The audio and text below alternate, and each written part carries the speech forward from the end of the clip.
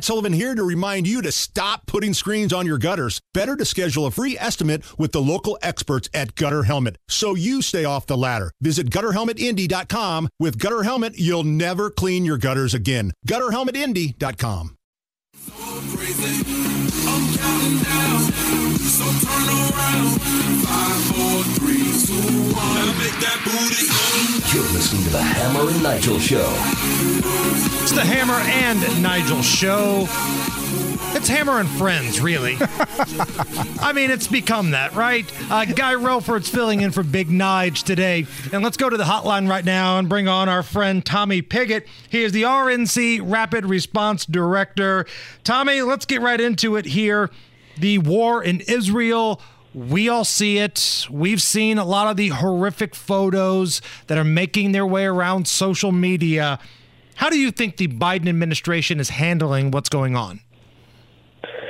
Well, I think first and foremost, we need to say as often and loudly as possible that we stand with Israel, that we condemn these atrocities that Hamas is committing, that we need to call out those that back Hamas, such as Iran. And I think it's on that final point where especially the Biden administration has failed to really respond to this appropriately. They have failed to call out Iran.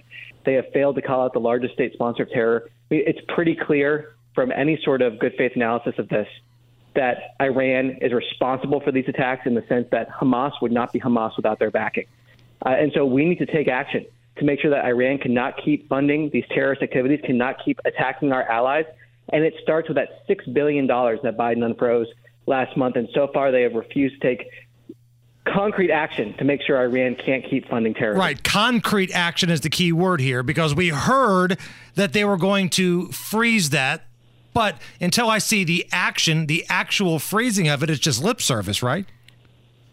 Exactly. Well, first of all, when I saw that, it was reported as quietly agreed to freeze that money. Why quietly? Why not make a loud statement? Why not say loudly as possible that this is unacceptable, that Iran is acting like this? Iran, the largest state sponsor of terror, unacceptable. We're going to take action to keep that money flowing to Iran. Why can't they take action to stop that money loudly and clearly? And then on top of that, it was reported today that, so right now the funds are in a Qatari bank based off of my understanding, and it was reported by Qatari officials that there was no agreement to freeze the money. So the Biden administration's whole argument against taking that concrete action is that they can refreeze the money at any time. And then the obvious question is, well, if that's true, why don't they? And it's not just the $6 billion that they're refusing to refreeze publicly and clearly.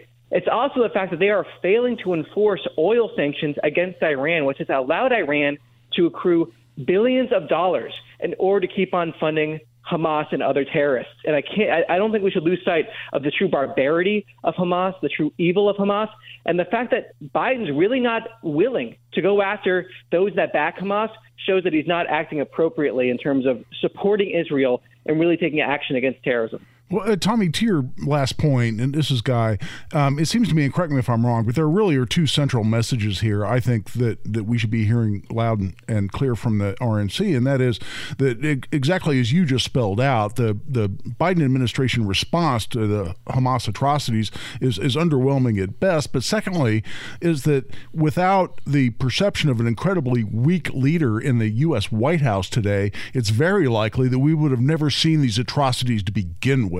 And I absolutely believe that, and I think that's a key message that we also have to be focused on.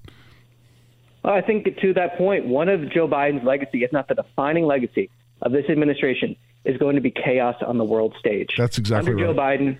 Under Joe Biden, we saw Afghanistan fall to the Taliban. We saw Russia invade Ukraine. We see China on the march, emboldened, menacing Taiwan.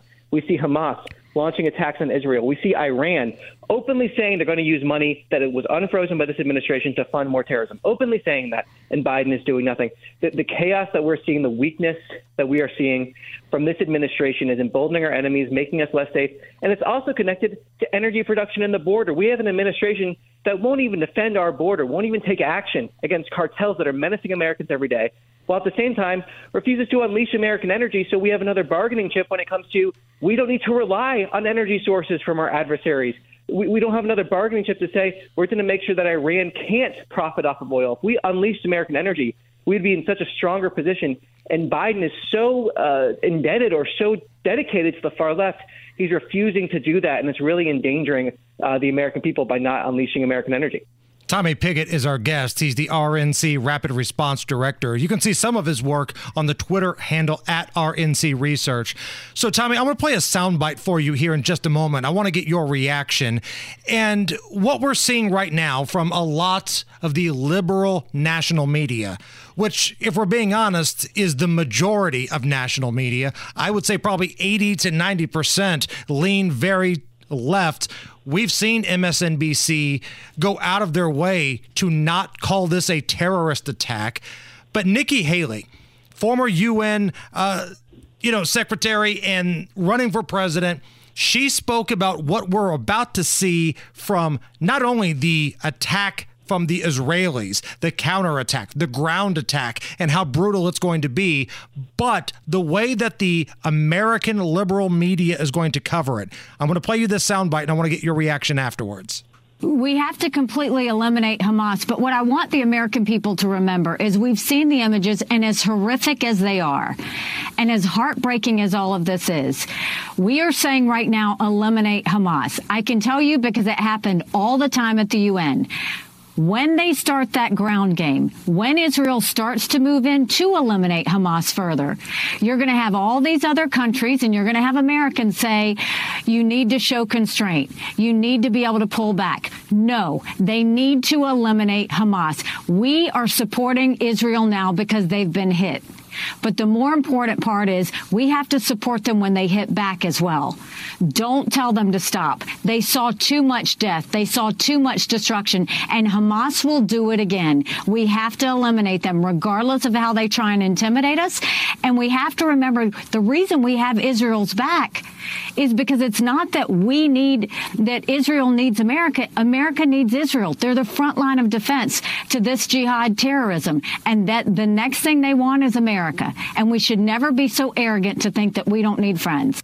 And Tommy, I'm glad Nikki Haley got out in front of that because it's coming, because the Israelis are not here to play around. And once they officially go all in, this thing is going to get really bad really fast. And I think we all know what's going to happen with a lot of left-leaning media. I think she's exactly right. And in fact, as you mentioned, we're already seeing that in left-wing media. We're seeing that on college campuses.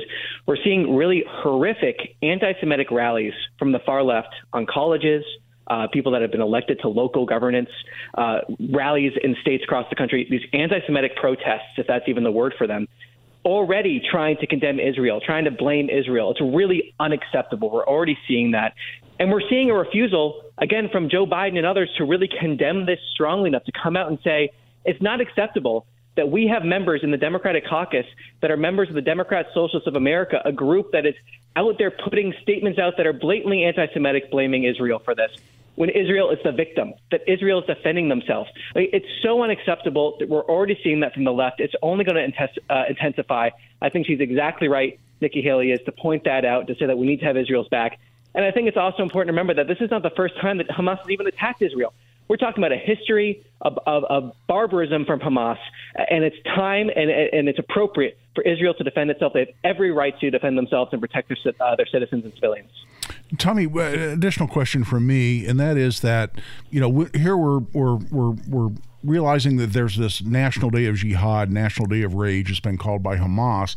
And, by the grace of God, I haven't seen anything horrific happen in the U.S., and I hope that continues. At the same time, do you think the level of anxiety that Americans feel on a day like this, when that's been called for, essentially a call for violence here and elsewhere in the world, would we have the same level of anxiety if we hadn't had completely open borders for the last 2 years? Because I just saw a report that, Border Patrol reports that they've had over people from over 100 different nationalities that they've encountered crossing the border into the U.S., the southern border, and including Syrians and many others from countries that we know have large factions that oppose the U.S. and have threatened violence against the U.S. It seems to me the immigration policy factors right in to this entire discussion as well. I think it does, and it goes to the point of how the left has not been telling the truth about the national security threat that is posed at the border. I mean, yes, There's, of course, a humanitarian disaster, but the national security element of this should not and must not be lost. We're talking about millions of people that are crossing the border, millions of people that are being released into this country. And as I saw Marco Rubio put it recently, even if a small portion of that number has malintent towards this country, that's still a huge number of people. That is a huge number of people that we're letting into this country. And I think you're exactly right to point out the illegal immigrants from special interest countries, which are countries that have conditions that are either pose national security threat or promote terrorism. We have no ability, according to Border Patrol, to vet those people because we don't have documents to vet against. We can't vet somebody if we have no information on them, and they're being released into this country. And on top of that, that's not even talking about the 1.5 million gotaways who have crossed the border and escaped into the U.S. without being apprehended or encountered. There's just escapes. We have no idea where they are. We have no idea what their intentions are.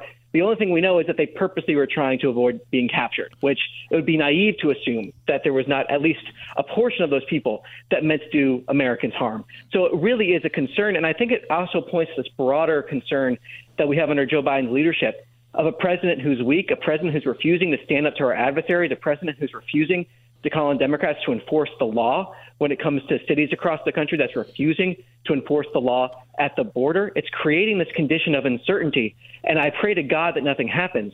But we need a Republican president. We need Republican policy that say we're going to enforce the law. We're going to secure our border, and we're going to support our allies.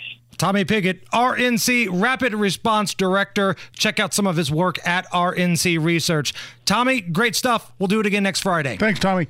Hey, thanks for having me on. Thank you. It's the Hammer and Nigel Show.